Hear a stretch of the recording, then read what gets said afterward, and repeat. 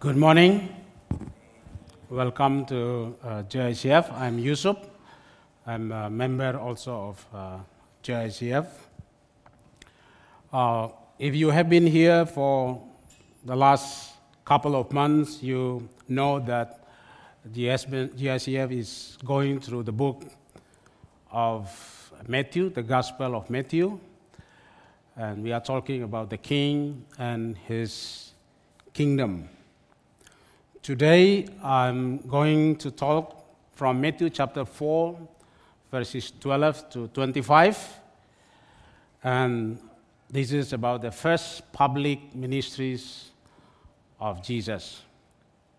If you have recently become Christians or you have been Christians for a long time, you might ask questions like, why are we going what we are doing right now?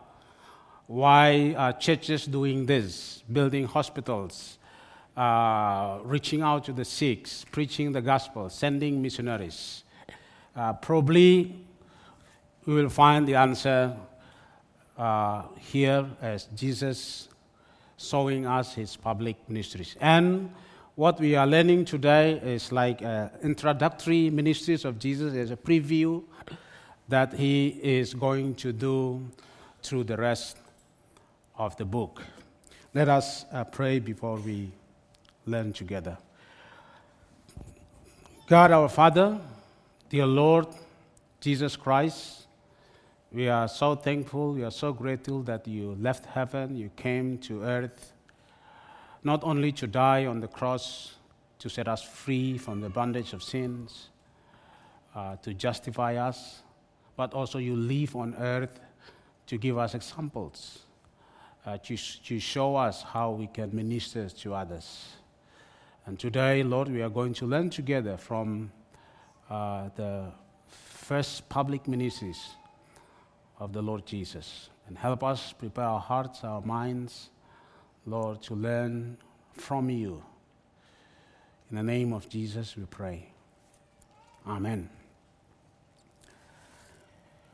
I would like to share three things with you about the first public ministries of Jesus as we grow through the text. Is quite long passage from 12 to 25. Three things. When did Jesus start his public ministry? Secondly, where did he start? Where is the place he chose to start his ministries? And that, what did he actually do? What were the ministries Jesus did first time? When did he start his public ministry? This is in verse 12 of our text. When Jesus heard that John had been put in prison, he withdrew to Galilee. In the book of Mark, it says, after John was put into prison, Jesus went directly to Galilee and proclaiming the good news of Jesus Christ. What is the connections between the arrest and imprisonment of John to the first public ministry of Jesus? Now, because John the Baptist was the forerunner of Jesus, or some will say John the Baptizer. My Presbyterian friends do not like to call him John the Baptist, because my Baptist friends say, you see, Baptist is the correct one. Even John was called John the Baptist, not John the Presbyterian or John the Anglicans, John the Baptist. So we call John the Baptist or John the Baptizer, but certainly not the John the Presbyterian or the presbyter. He was the forerunner of Jesus. He came to prepare the way for him. And after Jesus was baptized by John, he went to fast and pray for 40 days.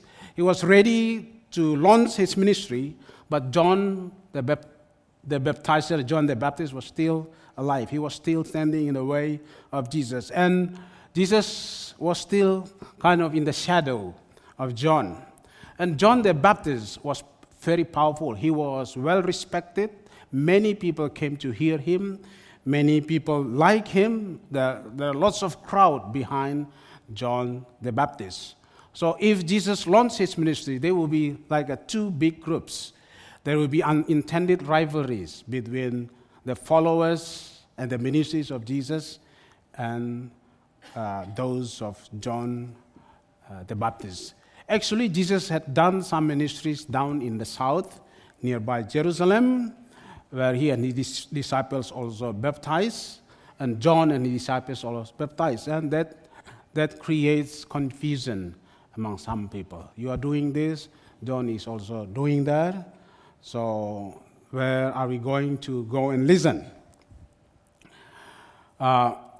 So when John was arrested and put into prison by Herod, Jesus seized this as an opportunity to take over the ministry and to launch his public ministry by going up north, going to Galilee, because he was in Judea.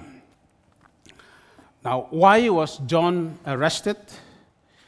It is not told here. Later on, when we read in chapter 14, verses 3 to 4, we are told that Herod Antipas is a different Herod from the Herod who was trying to kill Jesus. It was called Herod the Great. His father passed away, and Herod the Great, who was not a Jew himself, had 4 children. His wife was a Jew. So these 4 children of Herod were considered Jews. He arrested John and put into prisons because of Herodias, his wife, and his brother's wife. Because John was saying to him, it is not allowed to have Herodias as your wife. Why? Because Herodias is the wife of his brother Philip. Actually, his sister-in-law. Now he married his sister-in-law. And Herodias herself was actually the niece of these 2 uncles. So the niece was married to Uncle Philip and later switched to Uncle Herod. Can you imagine that? You married your own uncle and then even that you switch. And this is a message. If you go through the lineage of Herod, later on we read there is another Herod who goes with her sister, who came and visited Paul. And the words are going around that maybe she's living with her own brother. So it is a messy family in their lives, and they don't like to be criticized. They don't like to be told the truth. So he arrested John and he put into prisons. And this is because John was the forerunner. He came to prepare. This is time for Jesus to move forward. One commentator says, the moon and stars are lost when the sun rises. When Jesus comes, it is time for John to be at the background. Even though it is through imprisonment, something that we don't like, but this is the way God has chosen. We can learn that sometimes in our lives, also in ministries, in the directions of our lives, some things happen that we don't like. God closes the door, political situations, economic situations, other things happen that prevent us from doing certain things and open us doors to do other things He wants us to do. We are told in the book of Acts, sometimes Holy Spirit prevented Paul from going certain places. And because of that, He opened the door for Paul to go to Philip, and that was the first time the gospel entered into Europe and to the whole world. That was the reason. And second point is, where did Jesus choose to start His ministry? To whom He chose to minister to in His first public ministry. I think that the people and the place Jesus chose were not accidental, not coincidental. He prayed, he thought, he knew where he wants to go and to whom he wants to minister to. And he chose Galilee and the people who lived there. It is said in our text, Jesus withdrew to Galilee, leaving Nazareth, and he went to live in Capernaum. Nazareth is his hometown. He went there. We know in the story, the Gospels, that he was rejected in his hometown because when he proclaimed, "I'm the Messiah," they all knew he's actually the son of Joseph, their neighbors. So he was rejected there, and he went to Capernaum, where he was accepted there, and Capernaum then becomes his headquarters of the ministry of Jesus during his time on earth until he went to Jerusalem and was crucified there. And Galilee he chose because it's already prophesied by the prophet Isaiah long time ago in Isaiah 9, verse 1 to 2. To fulfill what was said through the prophet Isaiah, land of Zebulun and land of Naphtali, that is up the north of the Sea of Galilee. You can see here, Capernaum, north, and Judea is down here. The way to the sea beyond the Jordan, Galilee of the Gentiles. The people living in darkness have seen a great light. And those living in the land of the shadow of death, a light has dawned. I would like us to draw our attention to the words that are used here about Galilee. It is called the Galilee of Gentiles, not the Galilee of the Jews, and to the people living in darkness, those who are living in the shadow of death.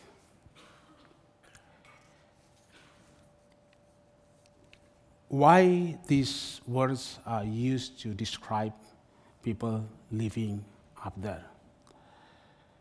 Living in the darkness, living in the land of the shadow of death.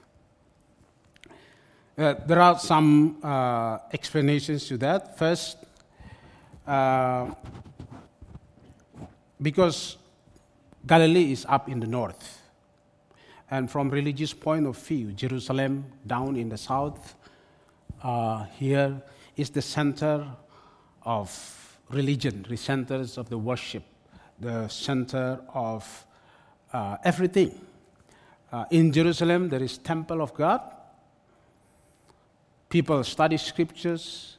There are schools of rabbis. All the priests, the experts of the law, they live in and around Jerusalem. The whole atmosphere, if you enter into Jerusalem, is religious. Yeah, in the modern sense, in a modern city, we could say that Jerusalem, you can see the churches in every corner of the street. There are Bible colleges there. There are lots of mission headquarters there. People are doing men's breakfast Bible study when you go into a restaurant. We happen to have that in Dallas. We just went to eat our breakfast, and then there were men doing Bible study, and they pay for our breakfast once they know that we came for a church conference. So you can go and you can hear the Christian songs played in the malls, in the stores, everywhere. Sounds very religious. But not so in the north, up there, far from Jerusalem. There is no temple, no schools of rabbi, no priests, no sacrifices, only synagogues, small houses of prayer where the Jews could come and pray. There is no churches on the corners of the streets, no religious atmosphere. It's far away. Even if once a year they travel to Jerusalem, they have to pass through Samaria, which is considered not Jewish. So it is not a religious place, in a sense, seen by the Jews. And also it's called the Galilee of Gentiles. In the south, it's nearly a homogeneous society. Almost all are Jews. You share the same cultures, the same religious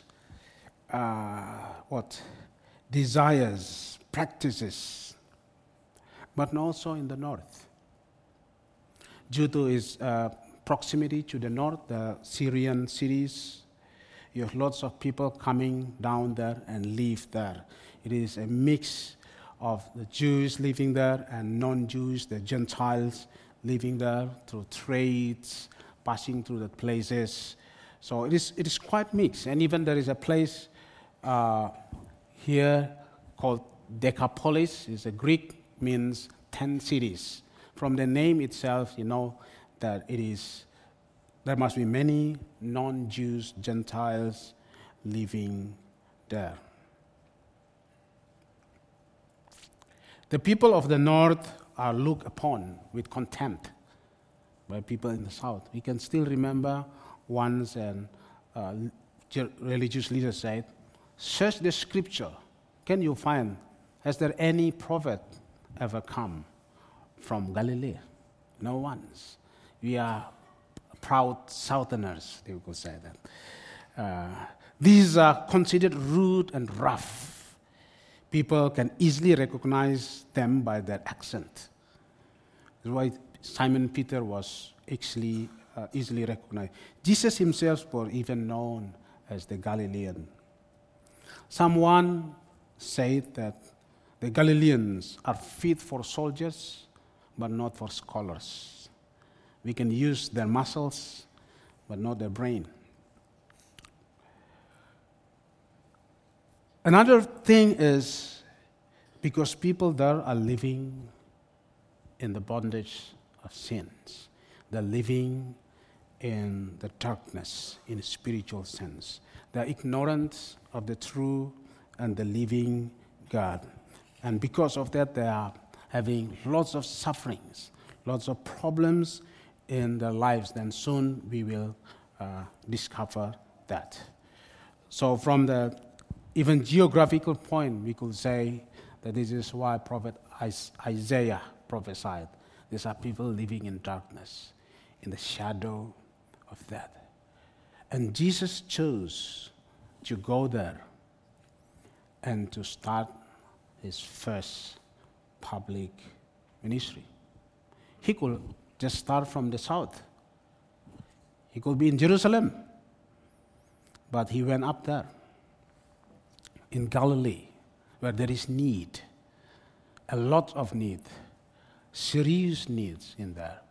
These are places of darkness and the shadow of death. Let us think together for our context. Can we ask, what are the places of darkness in Jakarta? Where are the places in Indonesia where we can see, like Isaiah, these are like the place of the shadow of death? If Jesus comes to Jakarta to start his public ministry, where would he go to start that? Who are people living in the darkness that Jesus would like to go and minister to? I would think certain places like, and people like, when you go to the Muslims, he goes to the poor, to the refugees, to places of corruptions and injustice. We will hear later on about this. Those who are lost spiritually, those who are far away, those who hardly heard about anything Christian or about Jesus. There are many places when you ask who is Jesus, they don't know. They have no idea about who is Jesus. There are places where the least presence of Christians, wherever they are. You can think of your own place of works. Maybe there are some dark places there that needs to be reached. And once Jesus is there, the questions will be, so what did he do? What are the ministries Jesus did to reach out to these people? In one sentence, we could just say, he brings light to these people. He brings light to this darkness. It says here, people who are living in darkness have seen a great light. Those who are living in the land of the shadow of death, a light has dawned. Dark places need light.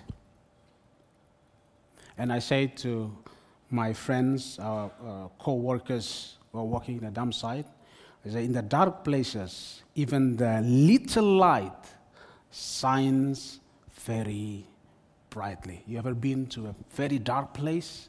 You just need very little light. It can shine the whole place, the whole rooms. And in the very light place like this, we probably don't need candles. We don't need light. It's very lighted already. But if you go to dark places, they desperately need light. Even very small is significant already. Hopeless people need hope. Sick people need doctors and medicine. Naked people need clothes. Homeless people need shelter. Hungry people need food. Justice is needed for those who are treated unjustly. Lost people need to be found. Sinners need the Savior. The weak need strength. Those who are enslaved by sins, they need to be set free. Those who are ignorant of the true and living God, they need to come and to know this true God. And Jesus brings it to them. His kingdom is called the kingdom of light. When he brings his kingdom to the earth, he brings light with it. John gives testimony about Jesus like this. The true light that gives light to every man was coming into the world. And Jesus says about himself, I'm the light of the world. Whoever follows me will never walk in darkness, but will have the light of life. And later on, Paul even says, for those who already believe, he has rescued us from the dominion of darkness and brought us into the kingdom of his Son he loves. His kingdom is a kingdom of light. And wherever Jesus goes, he brings light to expose darkness in all kinds of senses. But how did Jesus bring light to these dark places? We can read in verse 23. And this is what is called the threefold ministries of Jesus. From the rest of the book we will see Jesus always doing these three things. Jesus went throughout Galilee, teaching in their synagogues, proclaiming the good news of the kingdom and healing every disease and sickness among the people. So there are three things we can see clearly: teaching, proclaiming, and healing, or a compassion ministry. I would like to start with preaching, proclaiming, and then teaching, the last one about healing. Proclaiming. This is in verse 17, Jesus began to preach. This is his first sermon recorded in the book of Matthew. Repent, for the kingdom of heaven has come. Repent, for the kingdom of heaven has come. This is the first sermon, is like the inauguration speech of a president to lay out his visions for his term. Jesus' first sermons sets the tone for the rest of his entire preaching ministry. Repentance was always a constant message in all his public preaching. And the last command he gave to his disciples before he went back to heaven is to preach about repentance and the forgiveness of sin in Luke 24, verse 47. And if we see in this context, repentance here is to turn from the darkness into light. Change your citizenship from the citizens of the kingdom of darkness to be the citizens of the kingdom of light, the kingdom of God. The kingdom of God is coming, and now he is offering to people to become citizens of his kingdom. Something new is breaking forth. Something new is happening right now. We'll see more later on. And the second ministry of Jesus is teaching. Preaching is for the crowd. For many people, sometimes they are interested, sometimes they are not. But teaching is for the disciples.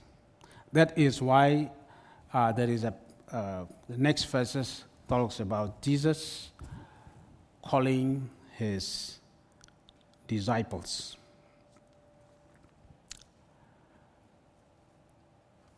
As Jesus was walking beside the Sea of Galilee, he saw two brothers, Simon called Peter and his brother Andrew.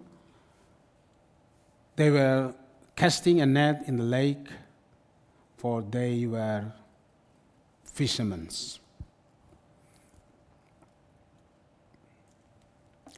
Jesus did not go to Jerusalem, to the school of rabbis, elite schools, to recruit his first disciples. But he went by the Sea of Galilee. He didn't go to find the students of rabbi. He went to find fishermen to be his disciples. And he said, "Come and follow me. Come and follow me." And they left and they followed Jesus. That happens also with James and his brother John.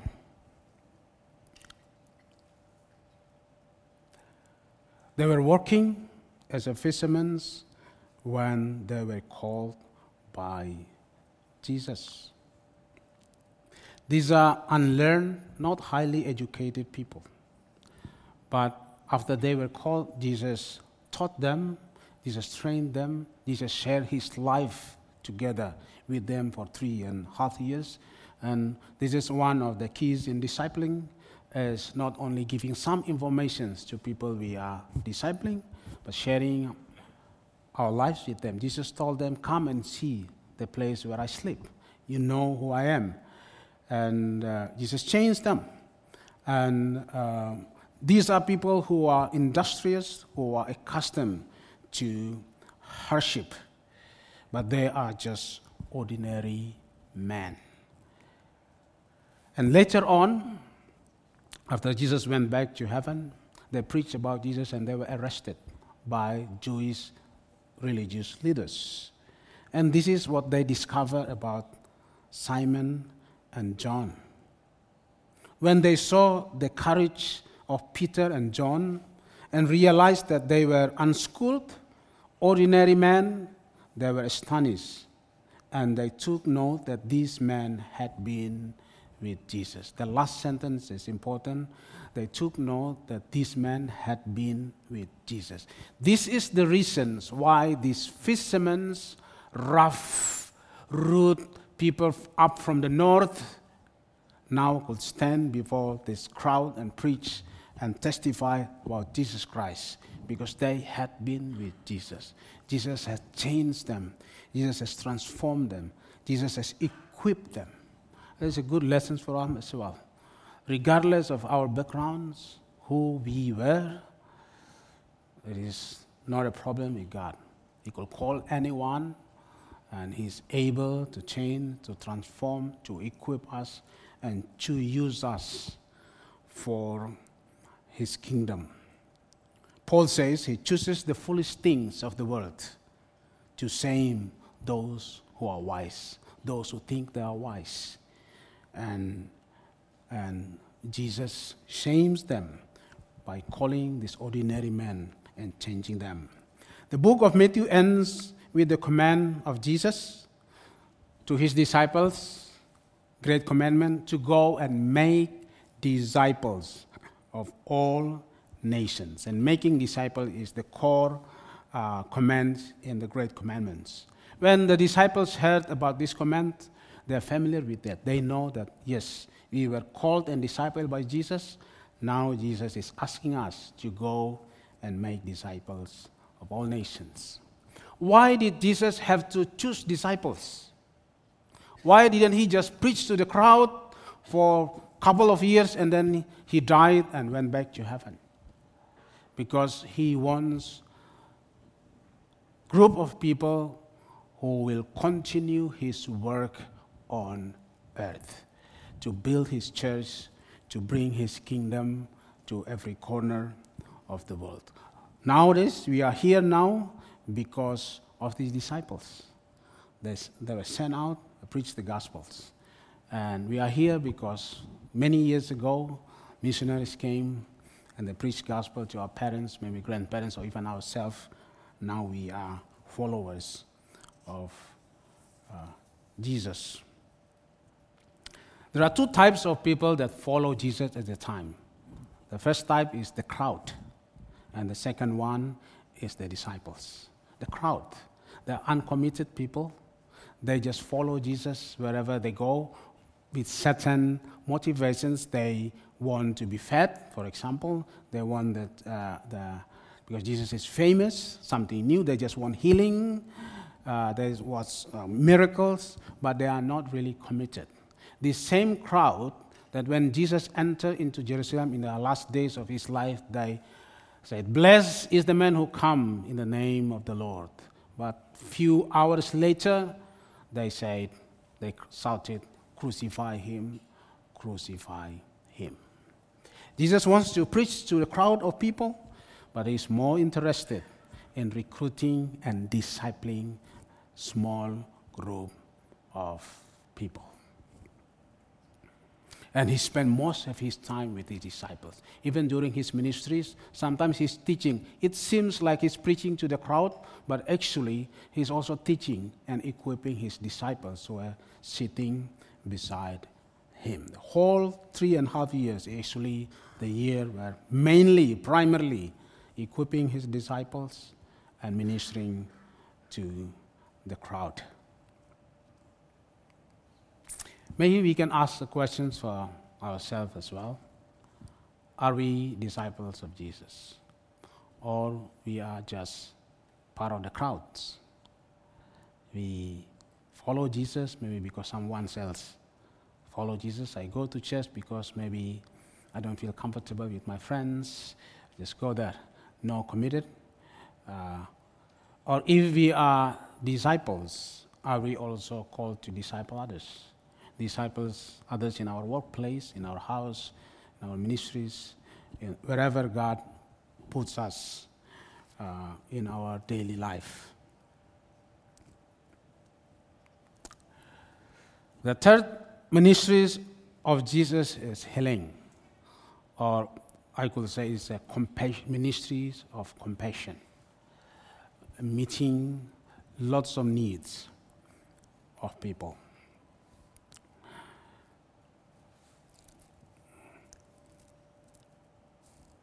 Jesus went throughout Galilee, teaching in the synagogues, proclaiming the good news of the kingdom, and healing every disease and sickness among the people. And verse 24, news about Him spread all over Syria, up in the north, and people brought to Him all who were ill with various diseases, those suffering severe pain, the demon-possessed, those who having seizures, and the paralyzed, and he healed them all. Demon-possessed, having seizures, the paralyzed, is kind of representing different areas, different problems, different sufferings that people are having. Demon-possessed is a spiritual problem, the spiritual sickness. Having seizures, we could call this having something problem with their mental, the lunatic, the mind's problems. And paralyzed is one of the worst kind of physical sickness. So it is spiritual, it is mental, your mind problems, there is a physical problems. When we just read generally, we'll thought this is only for the physical problems, but if we read carefully, it is more than just physical. It is mental, it is spiritual as well. I like the translations of the message. That is one word mistyped there. People brought anybody with an ailment, whether mental, emotional, or physical. Jesus healed them, one and all. We believe that Jesus is the same yesterday, today, now. He still cares for those who are suffering mentally, emotionally, and physically. We all know that in the modern world, sometimes we don't have so much physical problems. We are healthy physically, but we might suffer emotional, mental problems in our lives. Spiritual problems, many people are having that. And Jesus comes, and this translation says, he healed them all, one and all. So, these are all the needs. There's a physical, mental, emotional, spiritual, and Jesus addressed and ministered to them all. And we could say that this is the gospel of the kingdom. When he preached the kingdom of, he went around and he preached the good news of the kingdom of God. At the center is of course a spiritual problem, sin problem, where it's the cause of every other problems in our lives. You have to deal with the spiritual first or primarily, but there are others who also Jesus also cares for those. In Christian ministries, in the churches, some will focus only on spiritual. They will say, the most important thing we do is to get people into heaven. Whether you are hungry, you are sick, you have mental problems, we just don't care. The sooner you get to heaven, the better. Sometimes that. We just want to minister you to get you to heaven. That is all that is important. You go to people who are hungry and say, believe in Jesus, but sir, I'm hungry, I don't care. Okay? Maybe you will die soon. We have to feed them. They have enough food in their stomach, they can sit down and they can hear well to the sermon that preach to them. Others will focus only on physical needs. They don't want to do with other. Many ministries, many NGOs will think the problems that people have is only physical. You just give them money, you just give them everything, and they will solve the problems. They forget that lots of problems are going deeper than just physical. This is what we call the holistic ministries that Jesus do, to meet and to heal lots of things that people suffer in the world. Sometimes people don't experience physical healing, but once their mental, their spiritual is healed, they will be steadfast, they will be persevere, they will be living a thankful life. Isaiah 53 says about Jesus, he forgives all our sins and heal all our diseases. We could say that all these problems actually we trace back to the problem of sin. This is caused indirectly or directly by sin. When God created Adam and Eve in the Garden of Eden, Genesis 1 and 2, everything was fine. Everything was good. But then sin entered into the world. Broken relationship with God, with ourselves, with the people around us, and that caused lots of problems, physical, emotional, and other problems as well. So we are called, the gospel of the kingdom is the gospel that addresses the whole need of human being, and with, of course, the spiritual need at the center of this. When Jesus did this, people see that something new is taking place. I want us to go to this first century and imagine, for centuries, not only for decades, for centuries, the people of Israel haven't seen miracles, haven't seen something like what Jesus is doing. They haven't seen blind people see, paralyzed walk, and even John did not perform miracles. So when Jesus was doing this, he was showing that a new age has broken forth. Something new has come. Something new has entered into the world. The Messiah has come. His kingdom has come.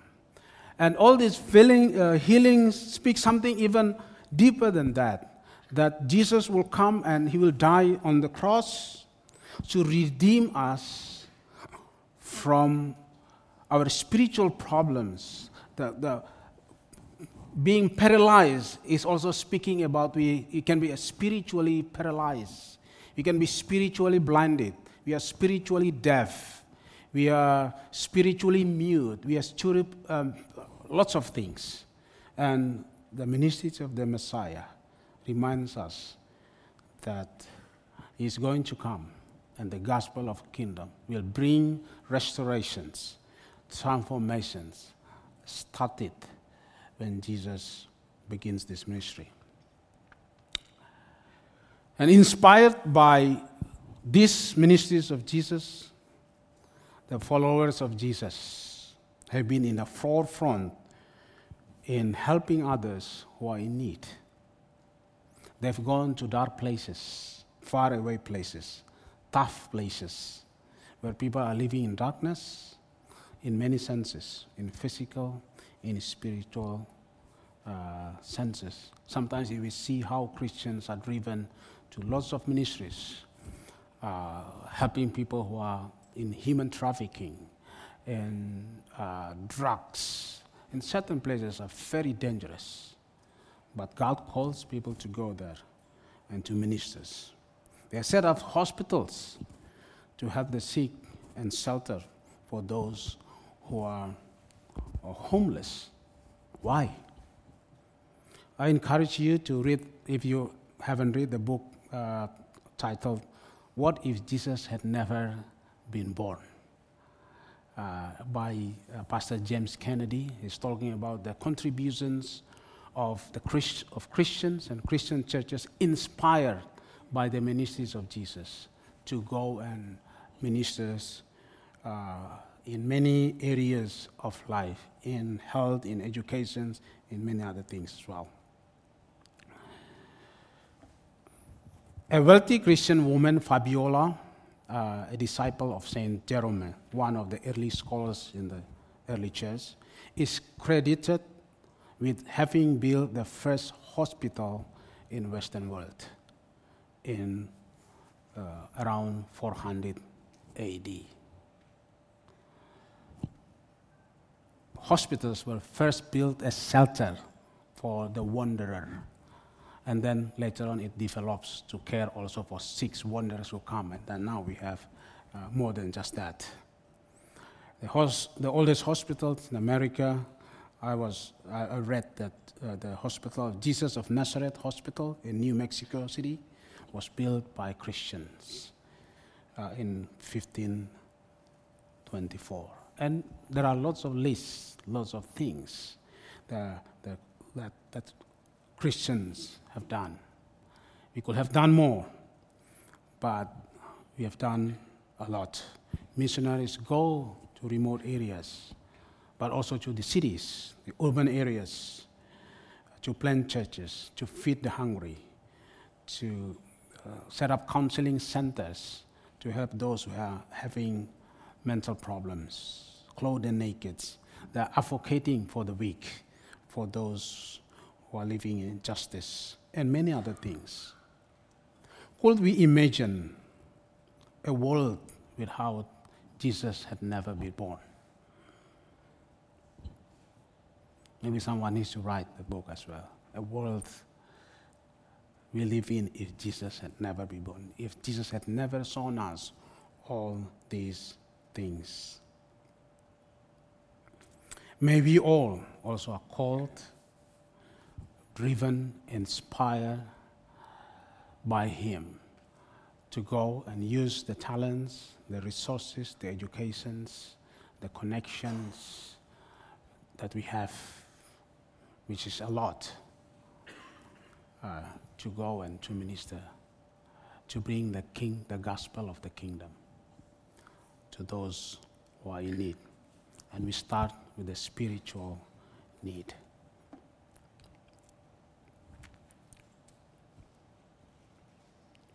You are also invited, if you have pain and sufferings, you can bring to Jesus. He's living in a life, He is willing to help you to deal with lots of pain and sufferings we have in our lives. Let us pray.